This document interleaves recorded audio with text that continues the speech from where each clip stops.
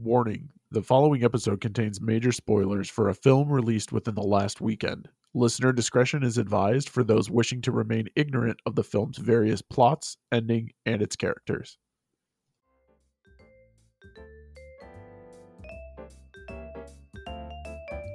Hi, everyone. Welcome back to Behind the Timeline, the podcast where we examine pop culture in films, television, and books across the ages.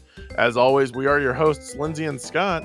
If you're interested in finding out what we've already covered or what we've got coming up in the future weeks, be sure to leave us a follow on Instagram at Go Behind the Timeline. Check us out on Twitter at Behind Timeline and subscribe wherever you listen to podcasts. Additionally, links to our Patreon and our official website can be found in the episode descriptions if you would like to support the podcast. And now, on with the show.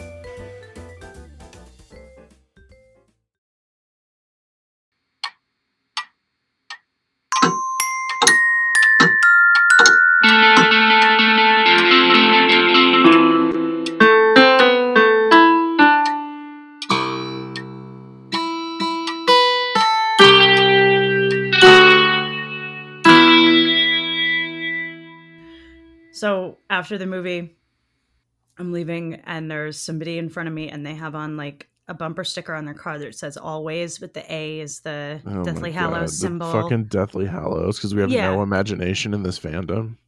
Basically, and it's in the font or whatever, and they were booking it out of there. Like, I could tell they were pissed. Like, I almost flagged them down. I was like, are you so mad? I could tell you're so mad. Dude, you absolutely should have. That's fucking hilarious. I almost waved to them. I was like, I see the anger in the way that you exited that red light. Like, I see the Dude, unbelievable. Holy shit. Oh my God. Hi, guys. Welcome back to Behind the Timeline. Yeah, welcome back to Behind the Timeline. Our first ever stint into the wonderful wizarding world of Harry Potter. Yeah, and I think for those who are maybe not longtime listeners or haven't picked this up, because we mention it regularly. However, all the time. Scott and I are both huge Potterheads, and neither of us is a fan of any of the films, basically. Right? Yeah. Like, so we come at this from a very weird place, and I think something that's really strange about the Fantastic Beasts series is that it's supposed to be canon, and it's not based on any written material, and so it's hard not to feel like this is supposed to be a prequel to the books. So it's just, I mean, I don't think that either of us gets this riled up about adaptation fails in any other IP. No, I actually don't think there's much that I would get this mad about. And like, to be fair, I'm not mad. I am. There are things about this movie that made me mad. I am disappointed, and so much worse. I know. I know. So much worse than mad. But before we get into this, obviously, guys, like, this movie came out 2 fucking days ago. So if you didn't hear it at the beginning of the episode, like, crazy head spoilers ahead. But also, happy Easter for those of you who celebrate. It is Easter Sunday. After this, I get to go have an Easter egg hunt with my nephews, and I'm very excited about that. And my niece, sorry. Aww. We're here today to talk about the third installment in the Fantastic Beasts, which was originally, if you guys aren't aware, this was meant to be a 2-part trilogy. And this was supposed to be the end of the Fantastic Beasts side of the trilogy. Thank God. Really? I thought it was supposed to be 5 Fantastic Beasts movies. So originally it was supposed to be 5 Fantastic Beasts films, and then the Beasts part of it became less and less prevalent, and it's part of something I'm going to get into when we jump in here in a minute. But it became less about the Fantastic Beasts and more about the fight between Dumbledore and Grindelwald, and this war that had been brewing during World War II. And so we find ourselves in the third film, The Secrets of Dumbledore, which it's not even called Fantastic Beasts and Where to Find Them, The Secrets of Dumbledore anymore. It literally is just called Fantastic Beasts, Secrets of Dumbledore. Yeah. So there's already like bonkers weird changes to this. The whole setup failed to make sense from like the word go. So that's right happening. From the jump. From the fucking jump. Lindsay, hit me with a plot for this movie, please. Yeah, so in an effort to stifle the growing power of his former lover and comrade in arms, Albus Dumbledore enlists SEAL Team's commander to carry out an eccentric plan to save not just the wizarding world, but all mankind. Dude. Indeed, he does. And does the plan make any sense, Scott? No, absolutely none of the things that they are sent off to do make any. They have no impact. Like, and you know what I like God. is the way that and I'm gonna let us stay on track. I'm gonna be so bad in this episode. But what I really like is the way that they say that their plan is like, they're like, but Grindelwald can see the future for reasons, and we'll discuss that. Yeah. But they're like, since he can see the future, let's make sure we have like 7,000 plans. We'll convey none of them to the audience. We won't tell you which plan is supposed to do what. And they're just like, this is our like plot reason for none of this making any fucking sense at all. Yeah. Everybody like break, go team. All right, go team. All right, bye. No one can know everything, Newt. That sentence says a lot. It's said a lot in this movie. I swear. Tell me how much this movie made, Scott. So in the US, this movie's actually only made $43 million, which is the lowest intake for a Harry Potter film. Of all of them, of any description, of all of them, yeah. Worldwide, it's made 193.4 million, and it's most popular in China, Germany, and Japan right now. Rotten Tomatoes, this is very easily going to become the Last Jedi of Harry Potter movies, for sure. Yeah, it is at a 47% on the tomato meter with an 85% approval rating from audience members. The last thing I'm going to mention, because we are a pop culture podcast and we are here to, relay the news as they come out to you. One of two things. I should have put a post out about this earlier in the week, and I am very sorry. But I want to take a moment to acknowledge that we lost Gilbert Gottfried this week. Mm-hmm. I am very sorry that I didn't put anything out. I meant to. Work has been insane for me this week, so that's on me. But also, this movie and all subsequent future films have been put on hold by Warner Brothers because of two things. Number one, and not really primarily, but it's a huge part, is Ezra Miller is having some kind of meth-induced breakdown. Dude, there's so much meth involved in whatever's happening with Ezra Miller right now. Dude, I don't know what is happening with him. Science, bitch. Yeah, for real. It's rough times with Ezra Miller right now. I will talk about what I think is going to happen with Credence in order to get rid of Ezra Miller, because I think we might not see Credence again after this. Yeah, I actually can't wait to blow up whatever you're about to say with actual facts. But second, Warner Brothers has already said that any sequel to this movie 100% depends on how well this current movie does. Yeah, it was absolutely written where this could have been the end. Yeah.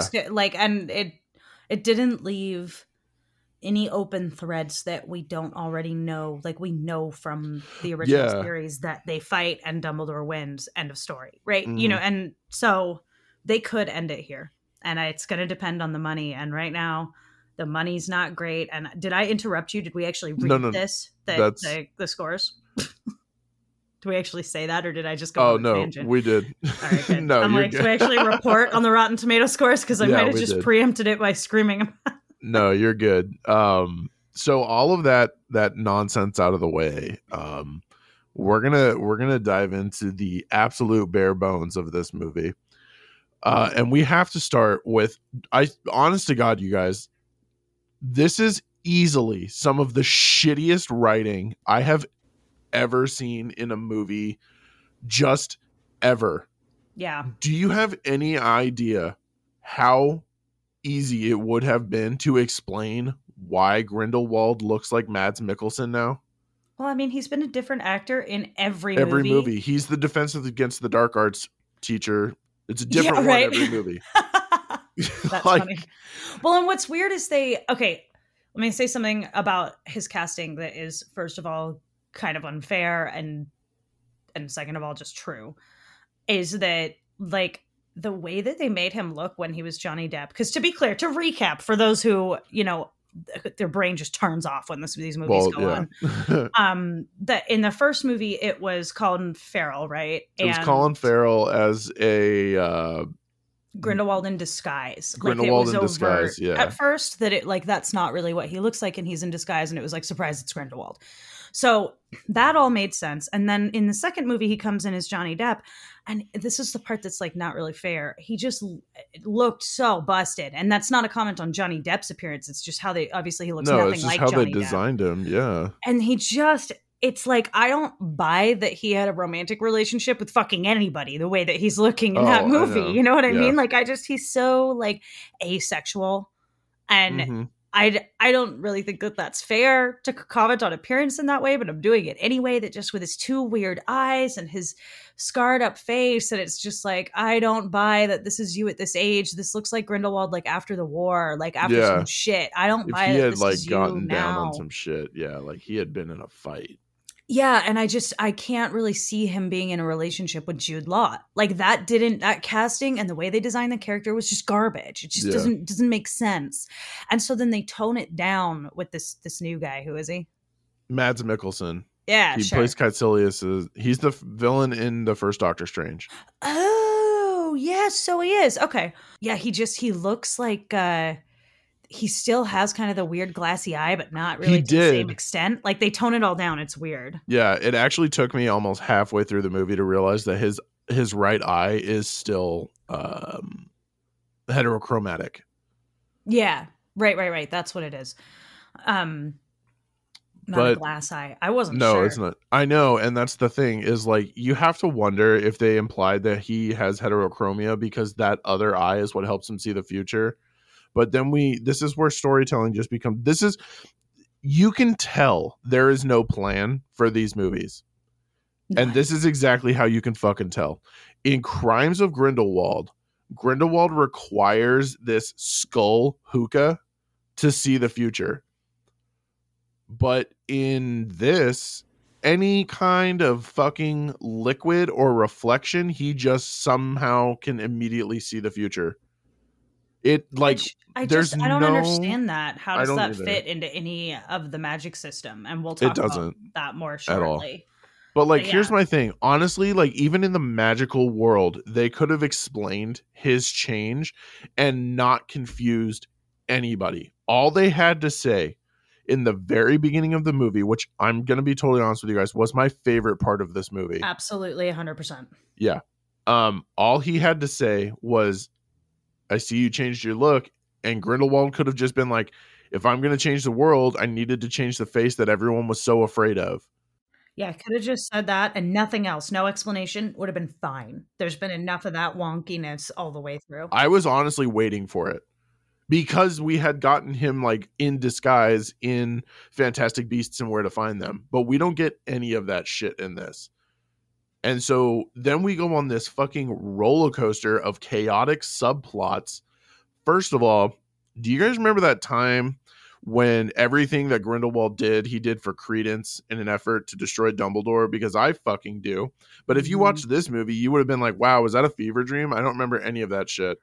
Yeah, because did I hallucinate movies 1 and 2? Because credence doesn't matter now. He doesn't matter. And I'm going to say this with as much calm in my voice as I possibly can.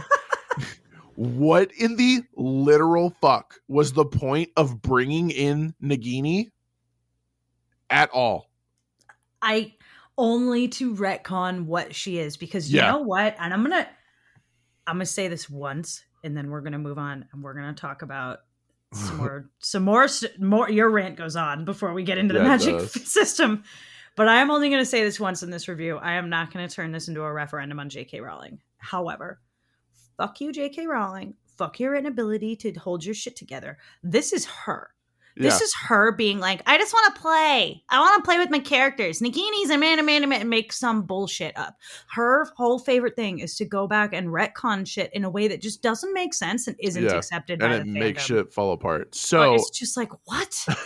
Here's what's actually really funny. Boo J.K. Rowling. Boo the fact that she's making any money from this whatsoever. Oh, I know. I don't want to get this into a whole thing about her, but I just fuck her. No, you're fine. I'm 100% behind you. And actually, this brings me into one of my fun facts. Because of the mixed reception with Crimes of Grindelwald, the film actually was delayed an entire year beyond what it was delayed even before the pandemic, to allow J.K. Rowling to fine-tune the script. However, it became so, dude. She doesn't know how to write a screenplay, dude. Like, why do they keep fucking hiring her and Yates? Why? Dude, I swear to God, if I find out that David Yates has anything to do with the Wizarding World again, I'm flat. You guys heard it here live, recorded. I am never watching that shit. Oh my God, we're so bad. We hate this. I know. But look, and we're not like this about any other franchise. No, we're really not. We're really not. And we're not going to be like that about the first, I think, 3 movies. The first 3 movies are the ones I'm okay with. But I'm going to be so bad. We're going to see what that looks like.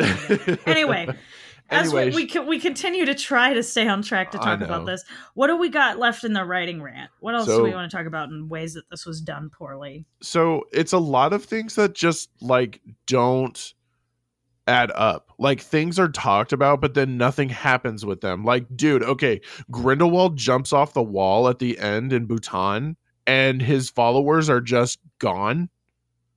Why did literally no one in the crowd try to apprehend them? Like, Newt's whole crew is right there, and he was just outed in front of the entire Wizarding world as a fraud. Like, that he faked it. It's interesting how different Grindelwald's followers are from the Death Eaters. They seem to be just sort of like the masses. Like, there's not a lot of they've all kind of been lied to, but it's like Queenie like realizes it in the speech, which actually was a solid moment when he's like, and nobody's marrying any muggles, and it's all about the purebloods. And she's like, oh fuck, you lied to me. That's why I joined you. Holy shit. Yeah, so I think maybe if there'd been a little bit more of that, it was like, oh, you almost had you almost made sense. Yeah, like you were right there. And the last thing I'm going to get on as far as the writing goes is 2 things. Number 1, Jacob is noticeably acknowledged as an attempted assassin on Grindelwald. It's in the newspaper. They fucking talk about it. Why is he allowed to just walk around free? Why is no one trying to arrest him? Like, it's in your newspaper. He tried to fucking assassinate someone at the German Ministry of Magic. The last thing I'm going to talk about is that we don't know what this election is for until almost halfway through the movie. We have no idea what they're even talking about, who is being elected for what. And then you don't even find out that it's for the Supreme Mugwump of the International Confederacy of Wizards until Grindelwald puts his plan into action and they are at the fucking election ceremony in Bhutan. I think they make it clear in Germany. I was following that in Germany. I understood that that's what was going on. Oh, I could not pick that up at all. I picked up on that, which shocks me because normally it's you that picks up that shit and not me. But I did pick up that it was for Supreme Mugwump. However, you can bet they're never going to say the word Mugwump in one of these movies. This is too and gritty, guys. It can't be. J.K. Rowling's done with her silly stage. Now with the her Wizarding silly World words. Totally different.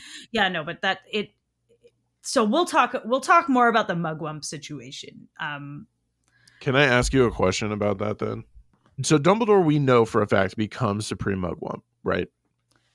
We do know this, yes. Why did he not? If the Supreme Mugwump has the ability to declare war as the single voice of the entire Wizarding world, why did Dumbledore just not say that Sirius Black was innocent?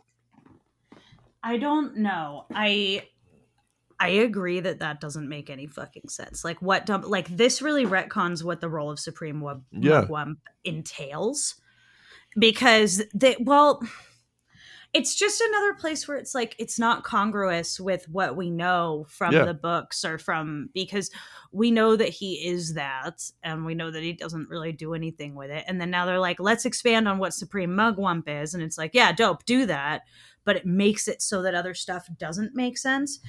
Okay, so this is kind of like Harry Potter retconning is like Star Wars retconning done badly. Star Wars often does better than this, to be clear.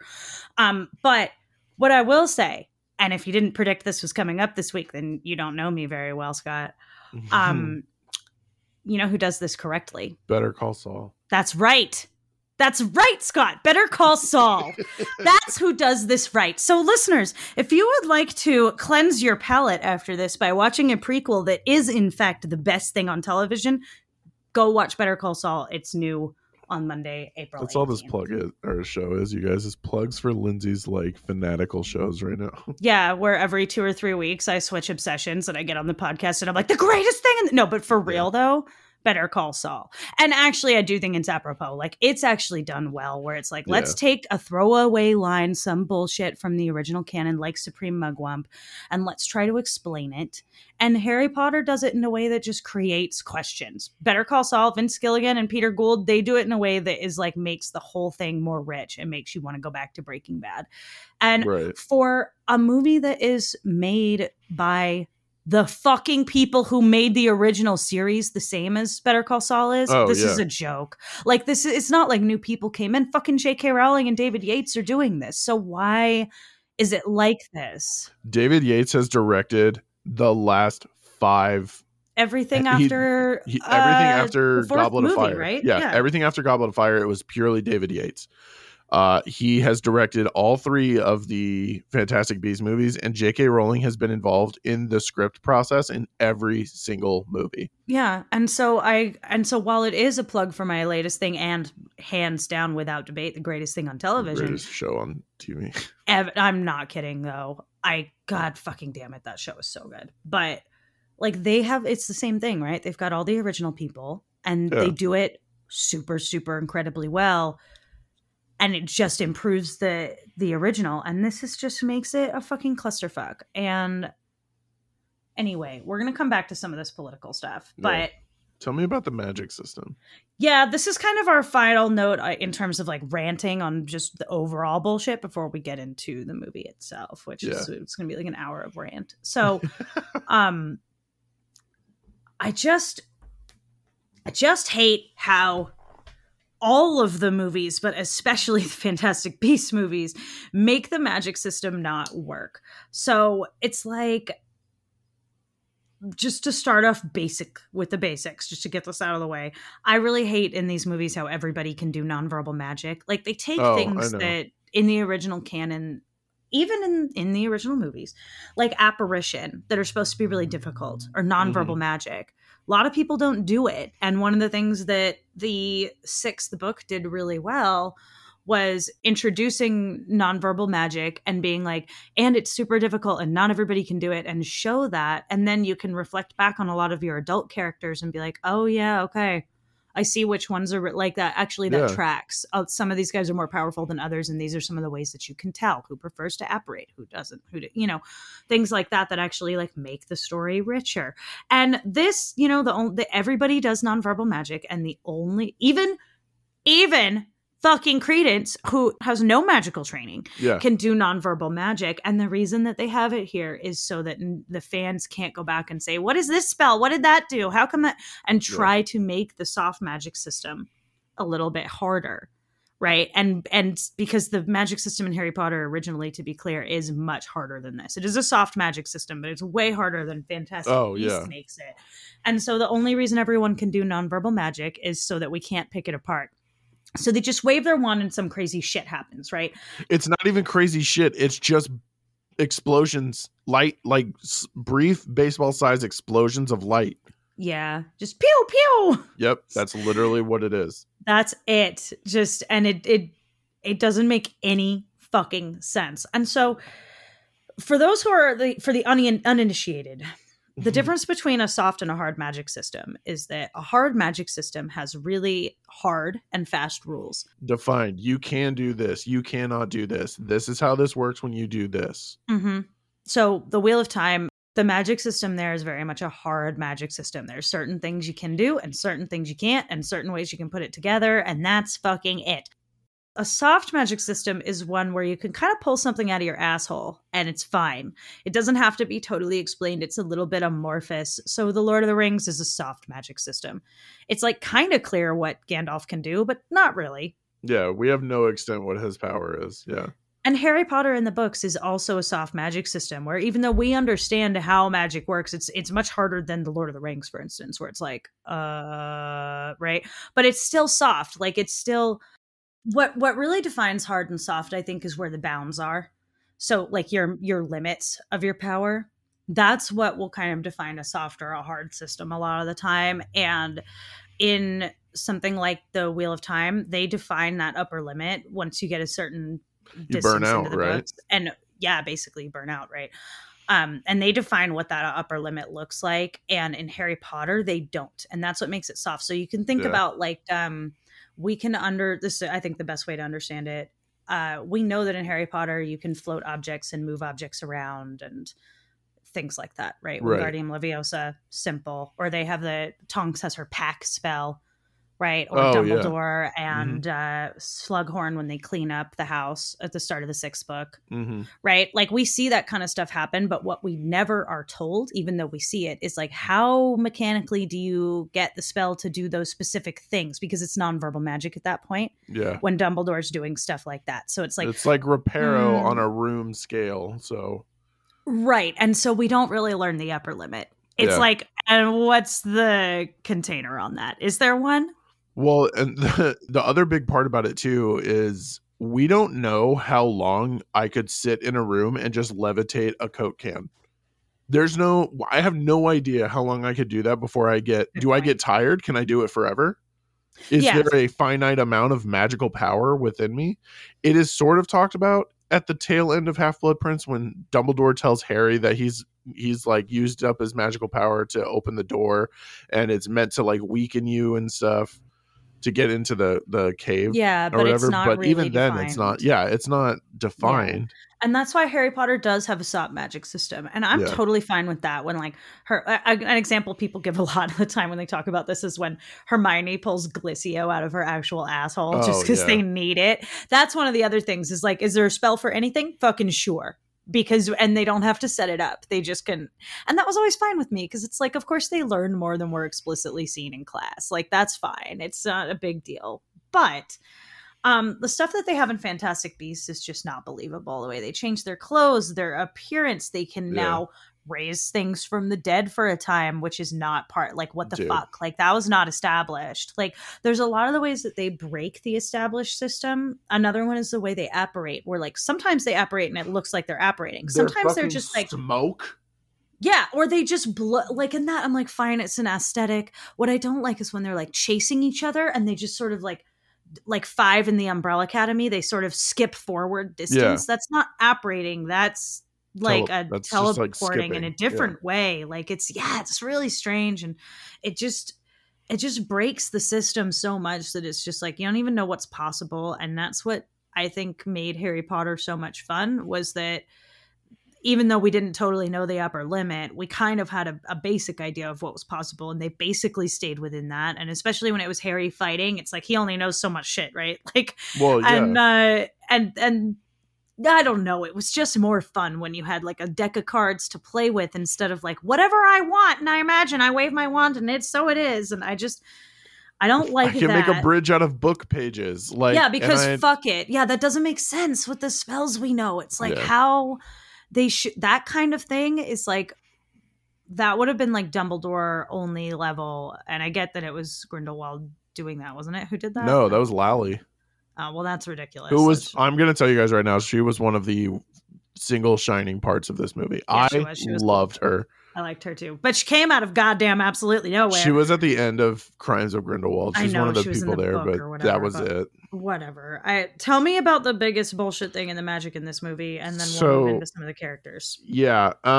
As Lindsay had just said, there are established things, and this is established both in the books and the movies. This is one of probably my biggest irritations. Fake Moody in Goblet of Fire tells the entire class that you cannot block or defend against the killing curse. The only thing that can stop it is a physical thing. So like a wall between you, or Dumbledore enchants the Fountain of Magical Brethren to protect Harry during the fight in Order of the Phoenix. So the only explanation, like I'm fine up until Deathly Hallows, with Harry being able to suppress or block Voldemort's killing curse with his own wand because they share the twin cores and they are not meant to be able to attack each other, which is loose, but wand lore is very confusing. No, that's fine with me in all of Harry Potter. I like that. That's part of the soft magic system, right? It's like, oh, there's shit that we kind of didn't realize could happen here. Exactly. And not everything is priori incantatum. Jesus no, it's fuck. Not. Yeah. I am so tired of that in all the movies. They're like, 2 beams of light crash against each other. I'm like, no, that's never that we have never seen in the books an example when 2 spells collide and like just smash into each other the way that they do in every movie, except for in Priori Incantatem. What would actually happen would the spells just bounce off each other and or they wouldn't even hit each other, right? They would just fly right through each other, or they would hit each other and that's it. Because remember, the most important thing is they are not Palpatining this shit. They're not just like power and shooting like Expelliarmus for like 3 hours. It's a fucking jet of light. It's one spell. It's not. Yeah, you're right. When they collide, they probably explode. Yeah, I think they would just be canon. like, there'd be an explosion. But that's it. You're not then in a power struggle. That's only Priori Incantatem, and it's fucking infuriating. Anyway, go on. When Grindelwald fires the killing curse at Credence, we see Aberforth and Albus fire unknown spells, not even Expelliarmus, just unknown white jets of light at a 3-way angle towards Credence. Aberforth and Albus's catch the killing curse, and no, that who cares? Aberforth and Albus's should have hit each other and gone, I don't know where. I'm not a geometry major. I don't know the angles that they were firing at. Grindelwald should have just fucking hit Credence. Yeah, because you can't stop the killing curse. You can't stop it. There's the absolute lack of explanation of why that broke the blood bond necklace. Yeah, what? It's lazy. It's chaotic. It's stupid. And I'm going to be straight up honest with you guys. It is insulting to the fandom that you chose not to explain anything to us rather than give us a deeper, richer understanding of the magic system that you fucking broke. Yeah, these movies have broken it. Like you can only make it so soft before it's just fucking goo. It's loosey-goosey at this point. It's the Jell-O of magic. And it's no longer interesting. I think that's the thing. Like listen, I am the biggest Tolkien fan, right? Like that's my bread and butter fandom. I know it's a shock. This is news to me. I am not like a person who just fundamentally doesn't like soft magic systems. Yeah. I love the magic system in Harry Potter, but this breaks it. These Fantastic Beasts movies break it. Yeah. And it sucks. It super sucks. And I think losing the school aspect really hurts that, because something that was like very basic and like not impressive, but worked in the Harry Potter books was that the kids would learn a spell in class and it would be imperative to their survival in the end, when inevitably immediately after exams, Voldemort chooses to come. Like, it's just... All right, I didn't want to interrupt your guys' study time, but time to die, Harry. Like, I'm not saying it's the most masterful writing. I'm just saying it's like basic shit that works. And I think when you're like lose that cadence, like these movies are just like, just whatever. And I'm like, so let's talk about the Fantastic Beasts. Tell me about Newt. And his trunk of awesome. His trunk of awesome, which is my favorite part of these movies. Like, honestly, I'm like, can't we? They should have been 2 different things, because we're going to talk about it in details soon. But I enjoy Dumbledore and Grindelwald and think that should be its own thing. And I enjoy Newt's case of wacky antics, and I believe that should be its own thing. Somehow I'm attached to Pick and the Nifflers. I don't know how that happened. I love Pickett, and the Nifflers are fucking hysterical. I love that Teddy has a name now. That the black Niffler that's always with Newt. Yeah. I love that he has a name now. That's fucking awesome. I had he no is idea hysterical that he got named. I'm like, that guy. Yeah. Dude, they're great. I love Pickett. I love that Pickett became an actual part of Newt's like everyday life. Like, he even had the ring around his neck at the end of the movie too. I know, like, he's always with him. He's his best buddy. I loved that. I don't know how I got attached to him, but I am. They're awesome. They're just, I think it's because it reminds me that we are still in a magical universe, but also like they're fucking adorable. They are. It's true. And useful in part of the plot, which is Yes, nice. very much so. And it's not, this is like one of the one times where I'm like, okay, them being where they are makes sense. Like being locked in the prison in Germany. Although the only part I do have a problem with is Pickett could pick the lock of this iron lock, but he can barely carry this wooden wand. Yeah. That's the only part where I was like, that, why? And then how did Teddy get out? I don't know. That was just me nitpicking. Well, but you're not wrong. But I do like him. He's cute, and the CG on him is good. Like, It he is looks really good. believable. Yeah. I also like, in fact, I'm gonna go ahead and say all the CG looked good. It did. This is actually not a really bad looking movie. None of them have been, and I think they have to put money into that because of the Fantastic Beast thing, and that there's always got to be a monster. Yeah. I liked it in this movie, the monster was really part of the plot. I liked what was it called? The deer thing? Oh, the chillin'. The chillin'. I liked it. I like that that the Fantastic Beast had an impact on the plot. Like, I think it's important that for whatever crazy reason, there's always some kind of animal that like makes Newt a valuable member of Asset the team. of the team. You know what I mean? Yeah. Because it's like, otherwise, like, why is this about you? Like, it just so it's good that that's part of the plot. I thought that was like the one bright light in a sea of really bad writing. I was like, yes, but the deer matters though. But Newt knowing what's going on here actually matters. So that's nice to see. I do think it's hilarious that this whole crowd just no problem supports Wizard Hitler because the deer said so. Yeah, that also like blew my mind. I I'm get like, it, like what? it's a tradition or whatever, but is there a reason why the whole world is just willing to accept that Grindelwald, who 3 days ago was literally a wanted criminal for like confirmed crimes? These are not like subjective. These are confirmed crimes. He literally used one of the most powerful and dangerous spells to blow up a mausoleum in Paris. Yeah. And he killed a fuckload of ministry wizards. Yeah. Like, but now this deer is like, nah, he good, bro. It's completely ridiculous. He's solid. And everyone's like, yeah. And they're just like, but I did like that the deer chooses the leader. Like, I do think that's cool. Yeah, that's okay. That's like that. Like it made sense. It made like the MacGuffin a Fantastic Beast that had an actual impact on the plot that tracked. That was basically fine. It did a really good job too of showing that Dumbledore has changed from when he was a kid, because the Chillin does bow to him. But also, and I loved this is what this movie really should have been about, is I loved every aspect of this that involved Dumbledore and his past, and like him coming to terms with all this shit, and him being upset that the Chillin knelt to him is so on point for the Dumbledore that we know. He doesn't want power. He doesn't want to be in that position. And that's why we never see him do anything as the Supreme Mugwump, is he doesn't want to do that. He doesn't want to be Minister of Magic. I liked that about the deer kneeling to him. I liked it a lot. And I hope that we come back to that, because that's the movie I want to see, where the actual character through line is where Dumbledore finally decides to be willing to accept that, because we know he does eventually.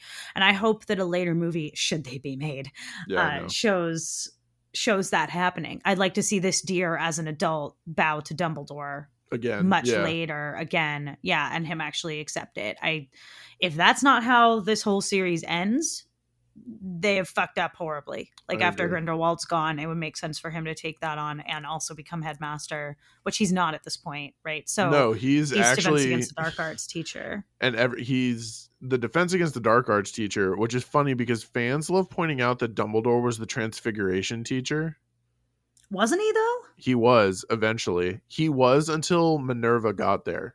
And then now Minerva is there. She is the Transfiguration teacher now. So he is the Defense Against the Dark Arts teacher. Except I'm 99.99% sure that Voldemort at one point says, but if it wasn't for that dastardly Transfiguration teacher. He always saw me, Dumbledore. Like Yeah, he he says that at does, some point, right? because So he was Transfiguration teacher to Tom, which means well, this is none why of this tracks. I know this is why the fucking thing doesn't line up, and like, why is Yeah. McGonagall there already? Like, it Well, just, she's too. That doesn't make any sense. J.K. Rowling, I will remind you, you already published a canon backstory for McGonagall that involves none of this. Like, what the fuck? That please, everyone, go home and watch Better Call Saul. Anyway. What did you think of the other like sort of extended beast scene with the scorpion crabs? So my only thing is, I swear to God, if these are supposed to be blast-ended Scroots, I'm gonna fucking lose it, because that is not how they are described in any way. If these were supposed to be the blast-ended screws, first of all, that's an incredible inaccuracy to the canon, and second of all, if they were gonna do something that egregious, I guarantee you they'd tell us about it. Oh, they would have said something about it. Yeah, the fact that they don't get a name, I'm totally fine with. That's pretty cool. I thought fire crabs, but there was no fire, just of beasts that we know the names of. Well, but then he does shoot like literal molten fire from the stinger. Oh yeah, wait, eventually there is fire, isn't there? Yeah, he's shooting molten fire. I'd be okay if these were fire crabs. I think it's a fire crab, because didn't they say as well that the blast-ended Scroots were a mix between a fire crab and something else? They're supposed to look like gray lobsters without heads. No, totally, but they specify what they're a mix of. Hagrid says. Oh yeah, they're like some like hybrid fire crab and like something else. Because and something else.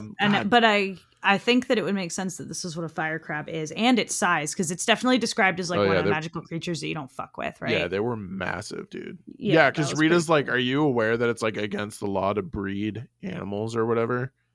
So yeah, if I'm fine with these being fire crabs, I'm behind that now. I forgot that blast-ended Scroots were like an amalgamation of like 2 or 3 creatures. Yeah, they were two. They were a cross between fire crabs and something else. I'm gonna look it up now. Magical hybrid bred by Rubius Hagrid in the autumn of 1994, crossbreeding manticores and fire crabs. Boom. Manticores. That's where this. Oh, that's what those are then. Okay, so no, they're not fire crabs. They're manticores. Okay. Yeah, but a manticore is a mix between like a scorpion and a lion. Yeah. So I feel like what we saw was it's got to be like the fire what we crab. saw is nothing. I feel like it doesn't make sense, because nothing in these fucking movies makes any sense. And it's like, dude, that's not correct. Like, god damn it. But they were all right. They were, that scene was cool. That was like Eddie Redmayne getting to do his thing, and I enjoyed it. And like, I personally was at this point a little too upset to laugh, but most of my theater was laughing. So I was thinking about that when I was walking out of my theater, because you guys didn't hear this, but I was the only one in my theater. I went and saw it at 10 o'clock last night. Scott went in the middle of the night. I did. But I was walking out and I was thinking about it, and I was like, this movie, the only times that I was laughing was a result of something Jacob did, which is fine because that's what he's there for. And I fucking love Jacob. And this is the only thing that Lindsay and I are going to split apart on. I love Jacob and Queen. I know. I love Jacob and Queenie. I love their relationship, and I love how traumatizing it was that he wouldn't go with her when she chose to join Grindelwald in Crimes of Grindelwald. But then here's where we just completely shit all over that, is when he's like, I'm never gonna let muggles date wizards, like, and then she's like, yo, what the fuck? Yeah. Why she didn't. How did she could read minds? How does she not understand his whole plan? How did that slip by her? How is she fooled? What the fuck, man? Like, I thought that was weird in the first one, and I really deeply, aggressively, with every atom in my body, hate what they've done to the concept of a legilimens. What a load of shit! She's just born and can do that. Nobody can do that. Yeah. How many times does Snape say no one can read minds? It's not reading minds. It's more subtle. And Harry's like, sounds like reading minds to me, because Harry's a fucking doofus who doesn't understand like nuance. You know, I just that was so that is the kind of thing that pisses me off. But yeah, I mean, I guess let's just do Jacob while we're talking about him. I love Jacob. I love Jacob too, and the Jacob and Queenie stuff gets me too, because I want the two of them to be like happy and together, right? Things, because I want Jacob to be happy. Queenie sucks. Dude, she gets off so easy. Way too easily. But also I think she feels really bad for Credence. Oh, definitely. I think Yeah. and they just don't explore it enough. It's just weird. It's just all this really surface level, like, it's just not satisfying, you know? And here's another, and I'm glad that you pointed this out, because this was like my first fucking thought. Literally, I don't know what it is about the Harry Potter movies and ending with a problem I have about a wand, but this is now the second time that we've gotten here. Yeah, what the shit? What was the fucking point of him getting a wand? He never uses it. It never comes up. The only time that they show it is like Grindelwald is like, this is the wand. This is the muggle that tried to assassinate me. Honestly, it felt like I just don't understand, because it would have made sense if, like, for them to get into the German ministry, you had to have a wand or something. But the fact that the wand was like explicitly not real really took away from that. Like, I expected. Yeah, it has no core. Right. And you know, when they do like wand weighing, or they check your wand at the ministry and stuff, and they're like, oh, dragon heartstring and blah, blah, blah. And that, it would have made sense if it was like, this was my buddy so-and-so, and they could have name dropped somebody and had like their fun retconny reference that they want. And they could have done that whole thing. And they didn't, and it was never useful for him to have the wand, except for this like fake threat that then what's her name has to do the magic Lally for has him. to do the magic for him to make the storm. Kind of cool, but it was totally unnecessary, because he didn't need to do any of that, right? Like, it was a cool scene, but he didn't need to do any of that. He didn't need to step up or get involved at all. He could have just run under the radar. All he did was create problems. And it didn't make any sense. And they never like checked the wand, and the wand never does anything. And Dumbledore says to him, keep this close to you, right? And my expectation from that, and I was actually stoked about it until it turned out not to happen, was that it would be kind of like the put-outer that he gives Ron. Yeah, like it would have some kind of MacGuffin hidden thing inside it to help him. Or like it would what I actually expected to have happen was Grindelwald was going to take it from Jacob and try to cast a spell with it, and it was going to like trap him in something. Yeah, I expected it to have some other function. Yeah. Especially when he said, and there's no core. Yep. Like, this does nothing. I really, really expected it to do something else. Even maybe a better comparison is the snitch that Harry gets. Yeah, I open at the close. Yeah, and it actually has, like, it does something. But the wand, totally pointless. And I get how it was like trailer fodder, but it just pissed everybody off. And it's like, I didn't understand any of that. But otherwise, I like Jacob. I think I honestly think it was in there just to be funny. Like when he's sitting at the table in Hogwarts telling the girls like they can't touch it because it's super dangerous, and he got it for Christmas. Yeah. First of all, that's exactly how I would be. If I was just thrust into the magical world and someone was like, how did you get that? I'd be like, I got it for Christmas. So like Jacob is a good anchor. He is. He really is. And I did enjoy that scene when the Slytherins give him the cockroach clusters. He's like, fuck you guys, with his eyes. Yeah, like I thought that was pretty, like the Jacob stuff is the best stuff. Yeah. Well, okay. The Jacob stuff is the best stuff next to the Dumbledore and Grindelwald stuff. The Dumbledore and Grindelwald stuff. And when I tell you guys, honest to God, that my favorite scene in this movie was the opening scene. Yeah. I'm 100%. 100%. I could have gotten, if this had been 10 minutes longer, I would have been totally fine. Oh, me too. I really, really liked their dynamic. I'm so glad it's not Johnny Depp, because like I said, I don't think this would have worked with Johnny Depp. I don't think that chemistry would be there, and the aesthetic was so weird. And now I could kind of believe that these two were together. It was like, that was so unbelievable with Johnny Depp, and they were never in a scene together, right? So it's like, great.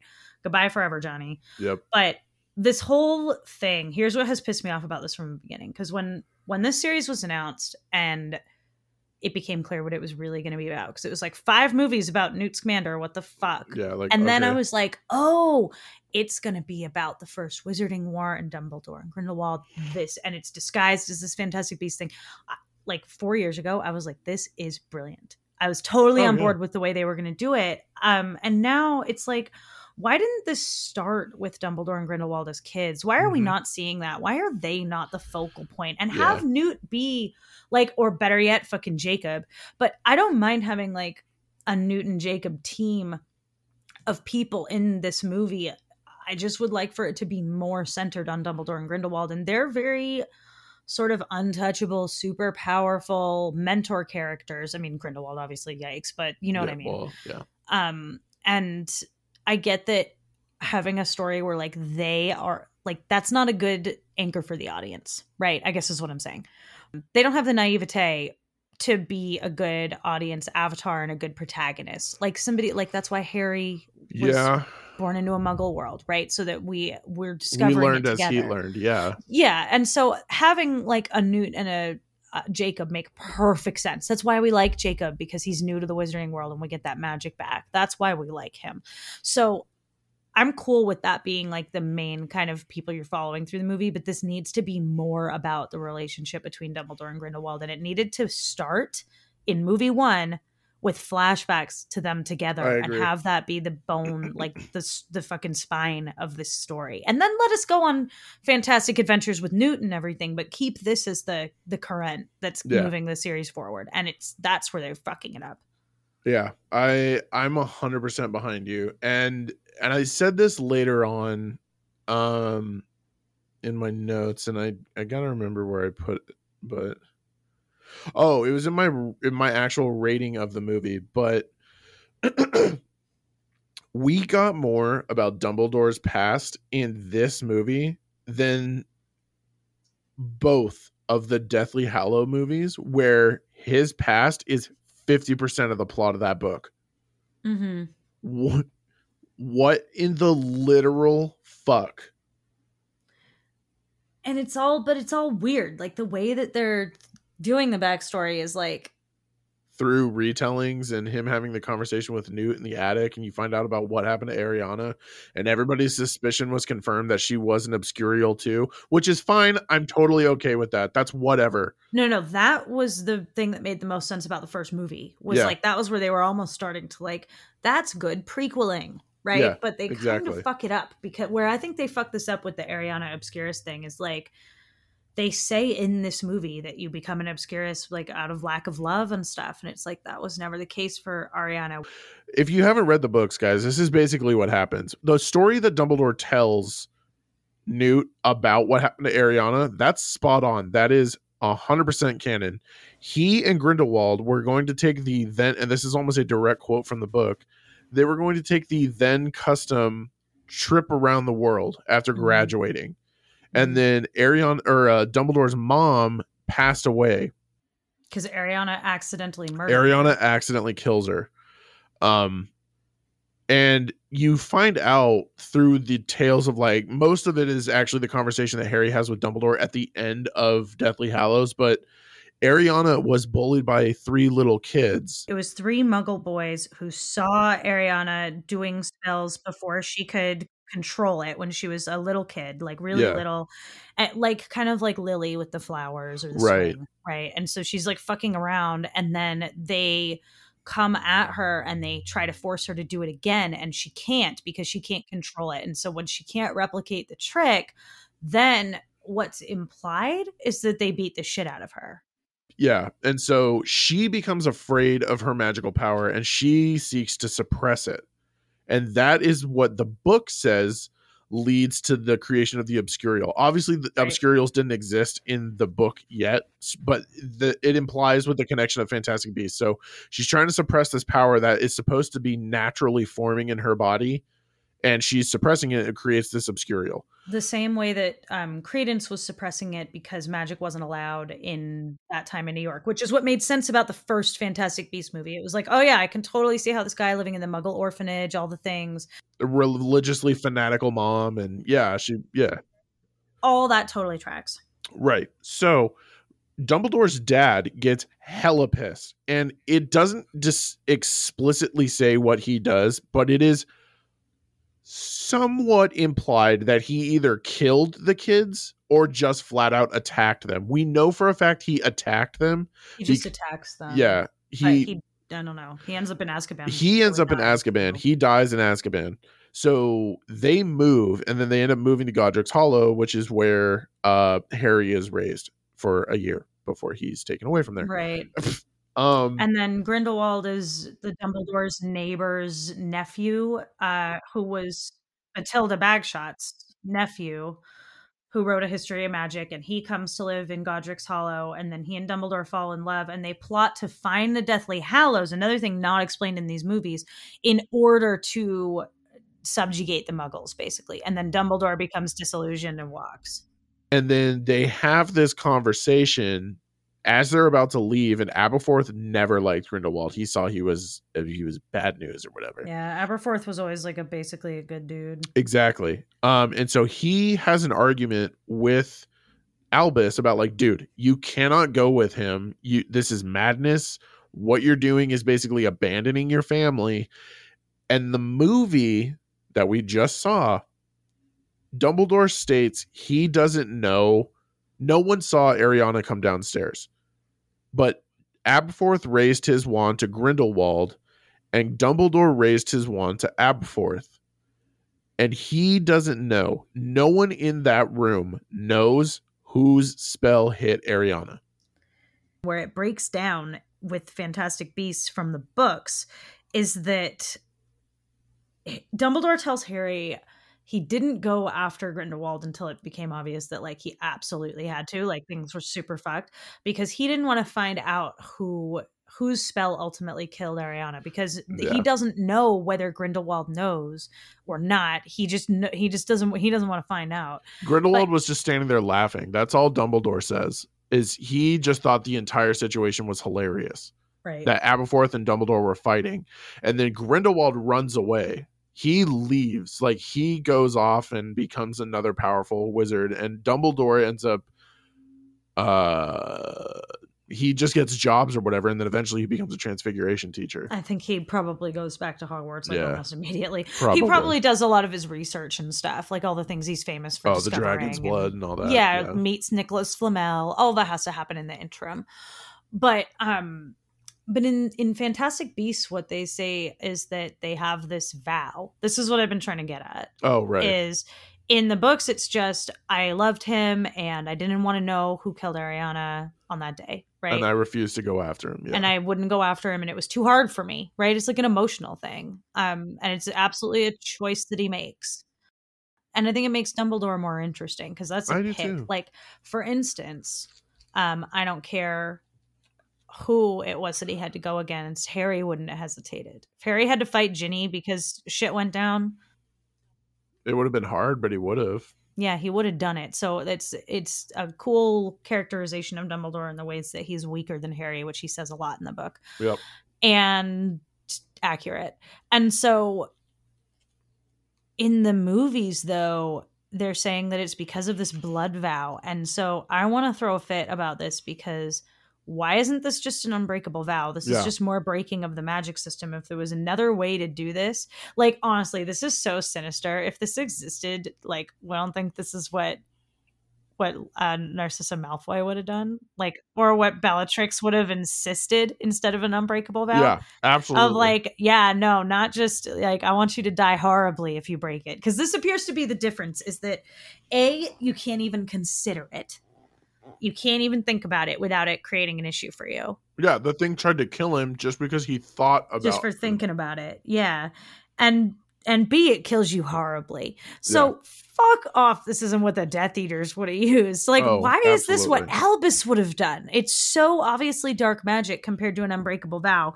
It just breaks everything. So first of all, I barely understand what it is. Second of all, it shouldn't be here.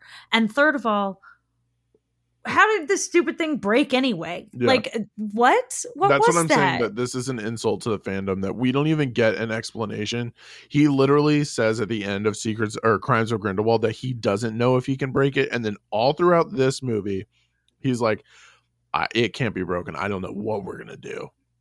And then his explanation is verbatim: Grindelwald sought to destroy, I sought to protect. Perhaps our destinies crossed. And it's like, why would that be the thing that breaks your fucking blood pact? That's so dumb. If anything, it should have gone after Grindelwald for acting against Dumbledore. For real, like, for acting against him. Yeah, like, what? It didn't make any sense, and it didn't add anything to the story whatsoever, because I think there would have been a lot more tension, and it would have been a lot more exciting if it was just about their love story and that they just didn't want to hurt each other. That would have brought a lot more tension to that first scene at the diner, the restaurant, right? Where it's like, if they could have gone after each other at any moment, but they just weren't, that would be a lot more interesting than this stupid thing. And also, an unbreakable vow. I guess I understand why they're not using the unbreakable vow in the movie, because if they did, You can't get around it. yeah, how could they have gotten around that to have them ultimately fight in the end? So they like made something up, but I think it would have been a lot more interesting and exciting if it wasn't about that and it was just about their love for each other. Yeah, if Dumbledore just couldn't bring himself to fight Grindelwald here, like, and then they meet in this restaurant and Grindelwald's like, I can't do it. I still believe that you want this. If it had been more about Grindelwald being like, I'm going to show you that we're right. Yeah, I still want you. I still love you. Yeah. Be with me. Like, that would have been so much more interesting. Like a little bit of a Professor X Magneto thing where Exactly. like I could see the two of them sitting down to have dinner and not trying to kill each other out of just mutual respect. I feel like the reason that they didn't do that here is because of two other mistakes that they have made. Because it's just the bottomless mimosa of issues. So this is the terrible brunch of Harry Potter. It is, dude. So the two things that I think they fuck up that make this impossible is one, not having that flashback that I talked about. Yeah. Like, we needed to have scenes of them when they were younger so that we understand their relationship. It can't just be exposition. Even if it was reasonably well delivered exposition, it was still just like, what the fuck, man? Why is this really important thing being delivered through exposition? That doesn't make any sense. And then the other, like, so we don't have the connection to it to understand that. But now we need this stupid blood pact so that we can understand why they're not attacking each other. Because the other reason requires scenes that didn't happen, right? Mm-hmm. So the other problem, I think, is the fact that they're trying to make this something that they can have in China, and that sucks. So this is the most like overt LGBTQ plus relationship we've seen in a hot minute in a blockbuster film, right? By one of the major studios. It kind of is. Like, honestly, thinking back on it, of like a fandom that didn't normally have shit like this. Honestly, the last thing I can think is the couple that run to kiss each other at the end of The Rise of Skywalker. Mm-hmm. The pilot and the technician, like when the two of them run and they kiss each other, like that was like a big deal because everybody's like, oh my god, like LGBTQ representation in Star Wars. That's right. Awesome. And it's always so, and you know why it's like that? Well, not just not forced, but like side characters. People who you can cut in the Chinese cut. And so it doesn't exist and it can air in China. That's what that is. That's not really representation. Yeah. That's a scene that gets deleted for China, basically. And this is kind of the same thing where they do say we were in love. We were in a relationship. But yeah, I was in love with you. That's like verbatim what he says. And those scenes will be cut. Those lines will be cut for China. And that's why there's only a couple of times that he says it. There's like 3 times that they say it overtly. All of them are quick and short so that they can be cut. And they don't really have, like, if you don't have those lines and you're not coloring it that way, there's not a ton of reason to understand that. There's no flashback. There's like, they keep their relationship. Like, that's why they have the stupid blood pact. So that they can have a reason other than the fact that they love each other, that they're not attacking each other. Just say, we were BFF, man. We made this at like a, kegger or whatever. Like that's what they're trying to show to China. And it pisses me off because it's representation and it's just cowardly, I think. You know what I mean? And it's like, fuck the Chinese market, but also I understand they need it because we just said that like that's where they're making money on this right now, and it just sucks. And I think that it really affects like the whole plot of everything because they're not gonna, like, how can they tell a proper Dumbledore and Grindelwald story when they can't make their relationship like focal? It has to be something that can be easily cut. That is gonna fuck you over every single time, and I think that's what makes this terrible. However, I did enjoy, ridiculous and senseless though it was, the slow motion scene at the end where they have their wands in each other's faces but their hands on each other's chests. That was good. That was really cool. I did really like that. Tell me why, in your opinion, the politics in this movie worked. Or like, what about the politics of this worked? Because I did have a couple like fucking what moments. Think it's cool that in all these movies we see a different Ministry of Magic, right? We saw the French Ministry in the second one, and they were in obviously the British Ministry, but like a cooler view of it, like not from a kid's point of view in the first one. So I thought it was cool that they were in Germany this time. I also thought that tracks a lot. Obviously, this is the start of World War II, and the Wizarding War goes parallel to it. And Grindelwald is supposed to be like a Hitler figure. So that all tracks a lot. I like that we're in Germany. It also tracks for me that it's the German minister who is kind of willing to go along with this. In terms of making a World War II analogy, it makes sense that Germany is where a lot of this is coming from. And isn't Grindelwald German? Right. Yeah, so that all tracks to me. It makes sense that a lot of the issues here would be coming out of the German ministry, and they would be leading part of the problem. I also just thought it was cool that they used the International Confederation of Wizards. I was like, yeah, bring that in. Make that a thing. That makes sense. Like, that was part of the sort of prequel aspect of this that worked, of like, we don't know very much about Grindelwald's rise to power, but it makes sense that it would be a political one, the way that it happens parallel to World War II. It makes sense that he might, like, I think it would have made more sense if he took over the German ministry position, became German minister. That would have been much more sensible than what happened. So I'm glad that you bring that up, because this is where it fell apart for me. Because I'm with you. I'm like, oh, dude, shit. We actually get to see what the International Confederation of Wizards does, or what they do, or what kind of power they have. Technically, we don't. Right. All we know is that they're the ones that decide if someone is a criminal or not anymore. That just comes up out of fucking nowhere. But where I started to get disillusioned with things was, why is Germany's minister basically running the show? He's just the minister of Germany. That doesn't get explained. It's like, just because they're in Germany, they don't explain why he sort of presides over the wizarding world at all. Like, if there was just a single sentence and I missed it, and please let me know if I did, but if there's just a sentence where it's like, he's the current mugwump, or like supreme mugwump, and he's being elected for a new one, that doesn't make sense either, because why is he not just running for it again? I think makes sense. I think I just figured it out.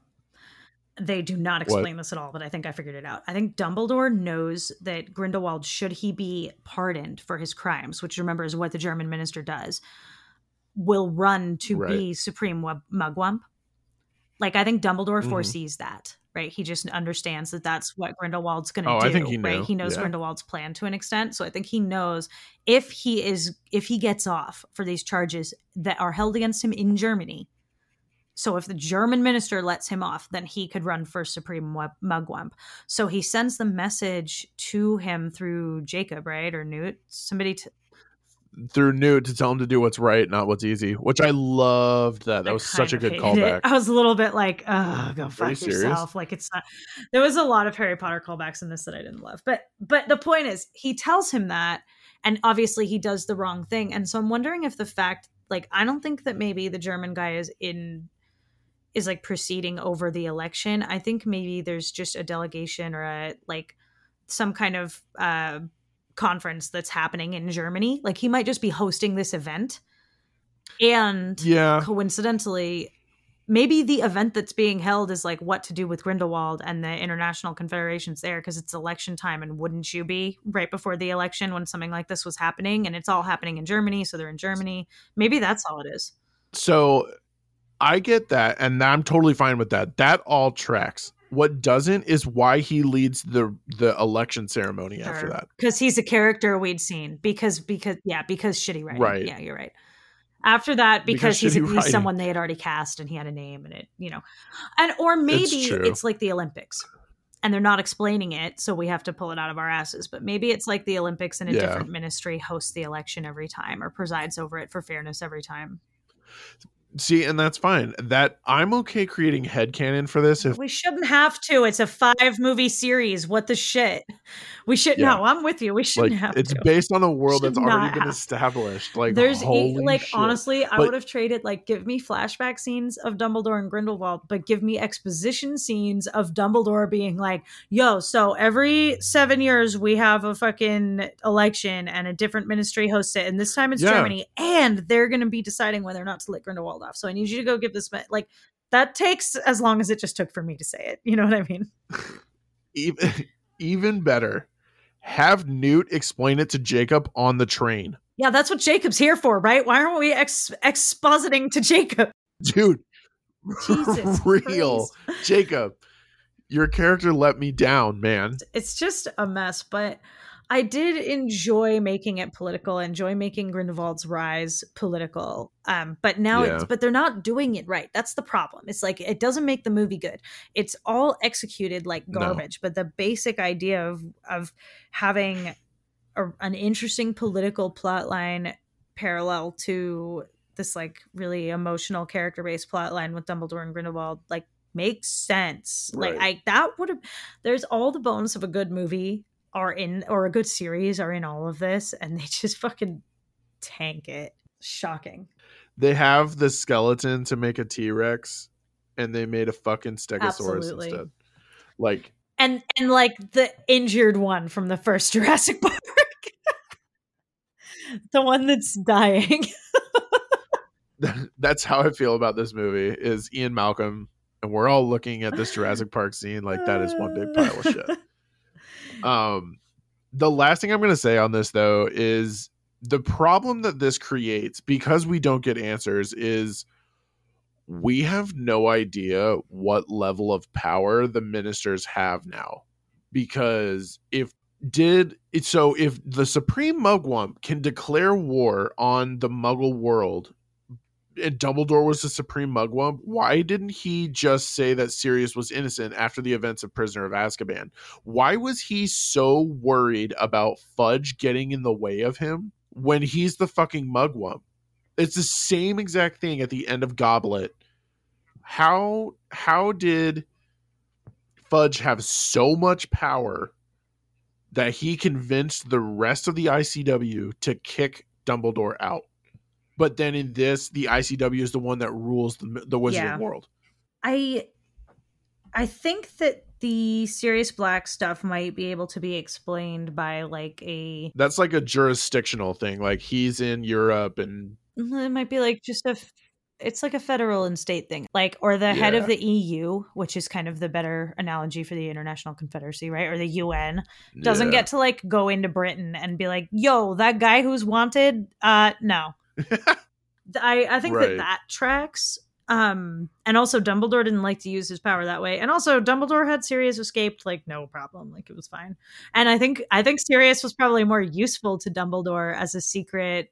The point is, I don't know why he doesn't have any more power over Fudge. And I think the greater question there, like I can see him not having power over how Fudge handles that situation. But what I don't think makes sense is that there's no international involvement in what's going on with Voldemort. Like, why the fuck are they just like, oh, it's just the British Isles, it's fine. Like, no one wants to do anything about that. Like, after Grindelwald, like, there should be, similar to after World War II, NATO, right? Like, if that's there should be a wizarding NATO. And that's what I think the International Confederation kind of is the role that they would naturally take after the Grindelwald thing. Yeah. And I don't see how they just let Voldemort, like, it's like, oh yeah, no, Voldemort just runs Hogwarts. It's fine. Like, no one's like there are international relationships between wizards. It's not just like totally cool that he's running the ministry now. And I think that's part of why Voldemort runs as under the radar as possible. Like Harry asks, why hasn't he just declared himself? And Lupin's like, he's way better in the shadows. And it's, he's like, he doesn't need to. He, for all intents and purposes, but it is weird that he can't do more as Mugwump, as the position of Mugwump seems to be very powerful. The way that Fantastic Beasts is putting it forward, but I don't know. I contend it would have made more sense if this movie ended with, like, and was a totally different movie, but ended with Grindelwald becoming like the German minister would have made a lot more sense. In terms of like how the war Yeah. progresses. Because Although, now I'm like, so now what?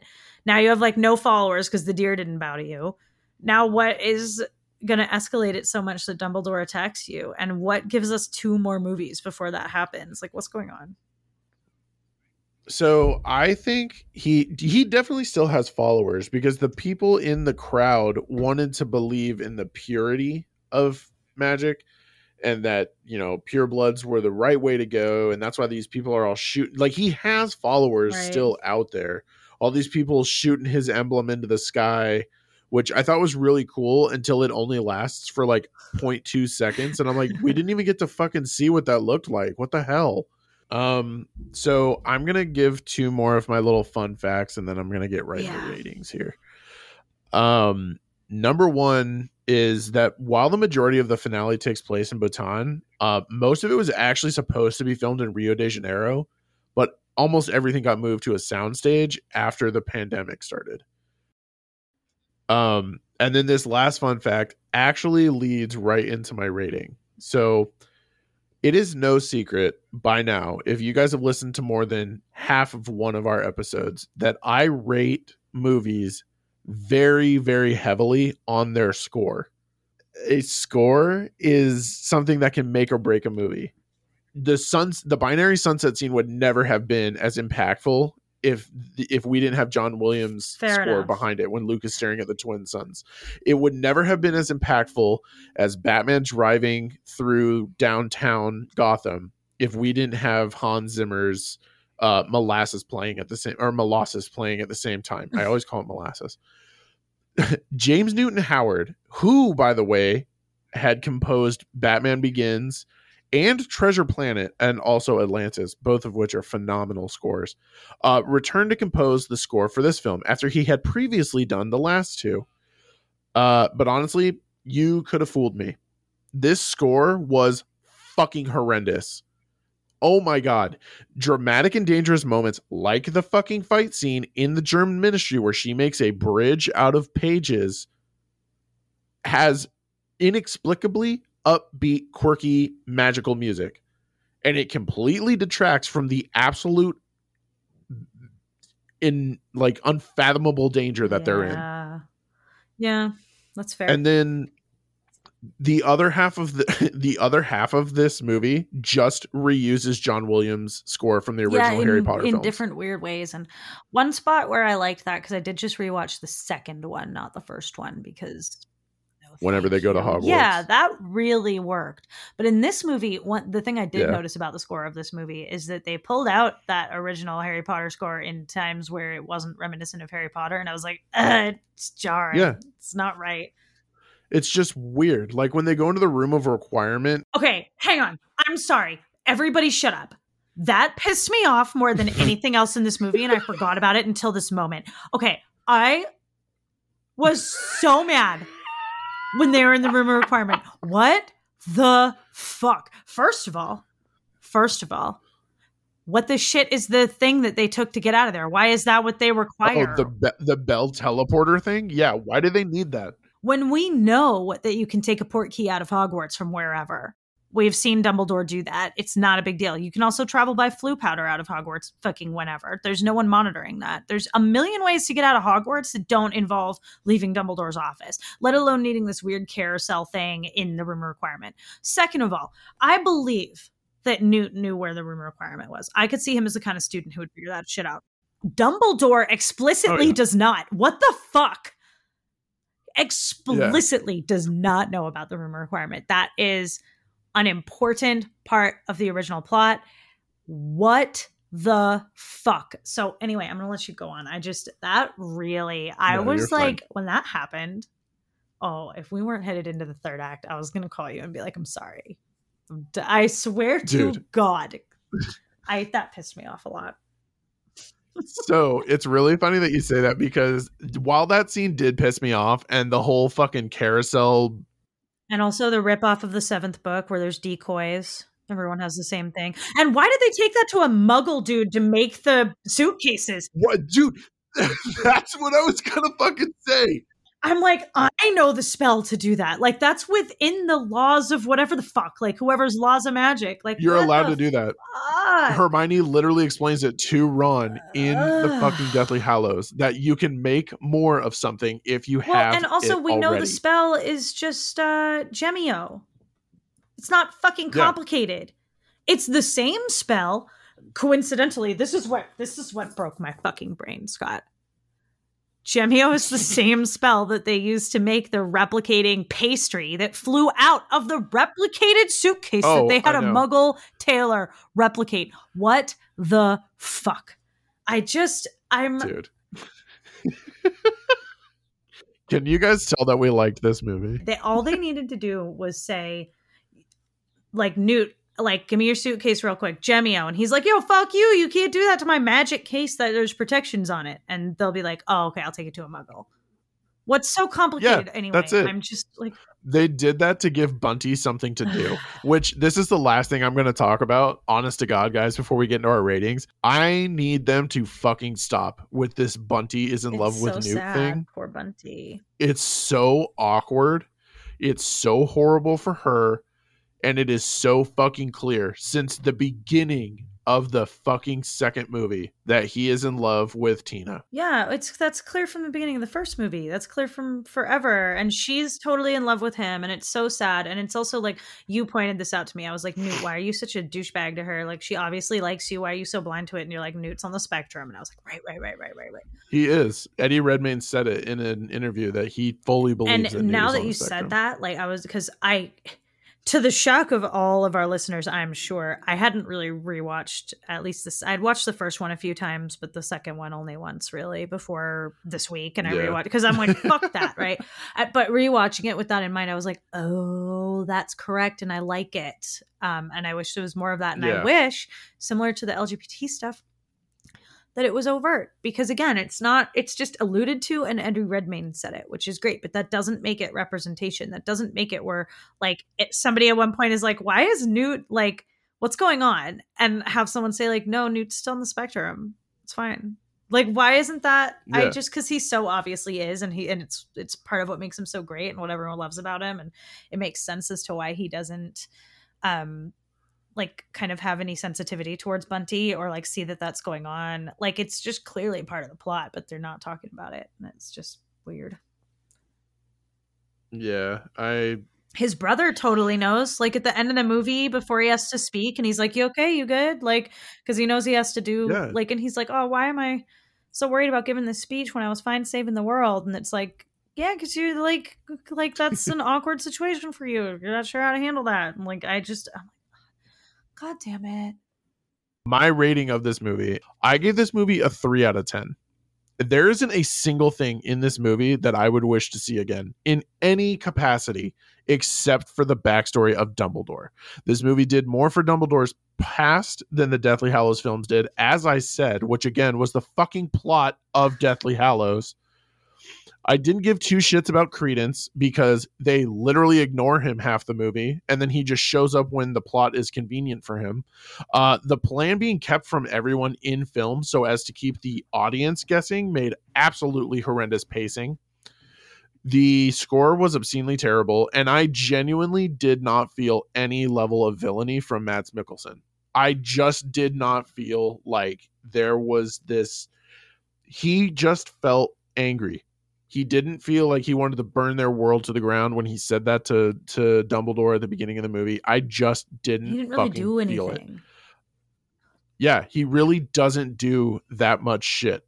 The best parts, honestly, were Queenie and Jacob being reunited. However haphazardly that was thrown together, I do like that they ended up back together. Lolly was fucking great, and I would be totally fine with a movie just about her and Jacob. And then we don't point this out. We didn't talk about this because it is honestly such a forgettable plot line. Dude, the fifth member of their team is Yusuf Kama, who is sent to spy on Grindelwald as a spy for Dumbledore. And on God, you guys, nothing happens with that. Except that now we don't have to talk about Lita Lestrange anymore. That's what happened. Yeah, now the memory of Lita is removed, and that's fucking it. Literally nothing ever happens. So what's your number on this? 3 out of 10. That's harsh, man. That's like, I didn't like it either. We never go this low. We usually like everything at least to a 5. Like, it's like bad when it's that low. That's why I wrote all this down, is because for me to have this many problems with a story that I love so just to much, be in the world should be enough for us. Like, I don't feel this way about the Harry Potter movies, which I do have a problem with a lot, and we're going to talk about it a lot in a fucking like 9 episode special upcoming, and like, but for me, I'm probably, maybe I'm giving it a 4 or 4.5 tops. Like, but I'm pretty close there with you. And I think my biggest issues were just how disinteresting the magic becomes when it has no parameters whatsoever. I really have an issue with that. When it's just whatever, then it's not like, oh, what spell could you use to get out of this situation? That's what's fun about the magic in Harry Potter. It's like, what do I got in it's like a video game. Please, God, let that video game be good. Like my tool chest. Yeah, what do I got? What have I learned? What spells can I use that will help me? And every year there gets to be more, and you increase your toolbox. And this just sucks. The magic in it sucks. And my biggest issues are that, and like the Credence stuff. I very much think that they're going to kill him off screen to get rid of Ezra Miller. That's my feeling on that. I know you wanted to talk about that. That was the no, and that was the thing I was going to lead up to. He is dead. He is mortally dying from the obscurial inside him. So that's what's killing him. They don't even really specify that. It's just like, and he's dying. And there's a Phoenix, and he's a Dumbledore, and he. I guess we even talk about this, that he's Aberforth's son. Like, great. Oh, he's Aberforth's illegitimate son that for some reason he just like never goes after, even though he knew about him. Well, and it ruins Aberforth's character. And Credence, it's like there was no point to Credence. He was set up as being like really important to Grindelwald and to the war, and he accomplished absolutely nothing for it. And I think I think they're I think they were leaving it open to decide if they wanted to bring him back, because otherwise we would have seen him die. Like, I could see us coming back in movie 4 and being like, we've cured Credence, it's a miracle. But also I could see them being like, we're not hiring Ezra Miller again. They should just hire Grant Gustin. Have just him come in and be Credence now. It'll be way better. Unbelievable. They'll do it for everything. Everything that Ezra Miller plays. Just be like, you know what? You're problematic. We're canceling you, and we're going to recast you with Grant Gustin in all of your roles, and the world will be a better place for it. I really think that's what they should do. I mean, we already know that they don't have a problem switching actors and not explaining it. So genuinely though, would be hilarious. Like, assuming that they don't cast Grant Gustin as the Flash, which they're not going to. Obligatory Flash reference. But I think a universe where that doesn't happen, but he is cast as Credence would be really, really funny. I think that would actually be pretty fucking hilarious. That would be so awesome. WB's like, fuck it. That's the Warner Brothers crossover that I want. It's just recast with Grant Gustin in everything. Every Warner Brothers property just mixes into something. The Flash shows up at Diagon Alley for no fucking reason. So much of Harry Potter would be solved by the Flash. The point is, I think that the Credence stuff was... actually, that's a fun fan fiction to think of. How quickly could you solve the Harry Potter... like every Harry Potter book, if the you were Harry the Flash, Potter problems if you had the Flash. Like, it would be so straightforward. Can you imagine the first task? Can you imagine the third task? Oh my holy shit, dude! The third task, you're just like, I have no. Oh, here it is. Good. Bye. Don't worry. There's a manticore down that one. He wouldn't have even needed to worry about it being a port key. Because as soon as he got teleported somewhere else, he could have just been like, bet Cedric, hang on tight. Hold on. And Cedric wouldn't even have been a part of it because he never would have gotten there. Dude, you're never going to believe this. Touch this. Come with me really quickly. Fucking 50 points to Gryffindor, man. I know. Dude, that's the movie I want now. Do you think that the Flash would be, what house do you think the Flash would be in?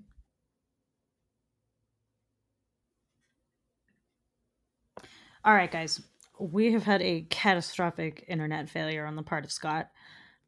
So I'm going to wrap us up and take us out of here. And we'll just never know what house Scott thought Barry should be in. I think he would have been a Hufflepuff. At least Barry that we know on the CW. Anyway, I am going to actually take us out of here. And I think this is just the universe's way of telling us that we're done. So...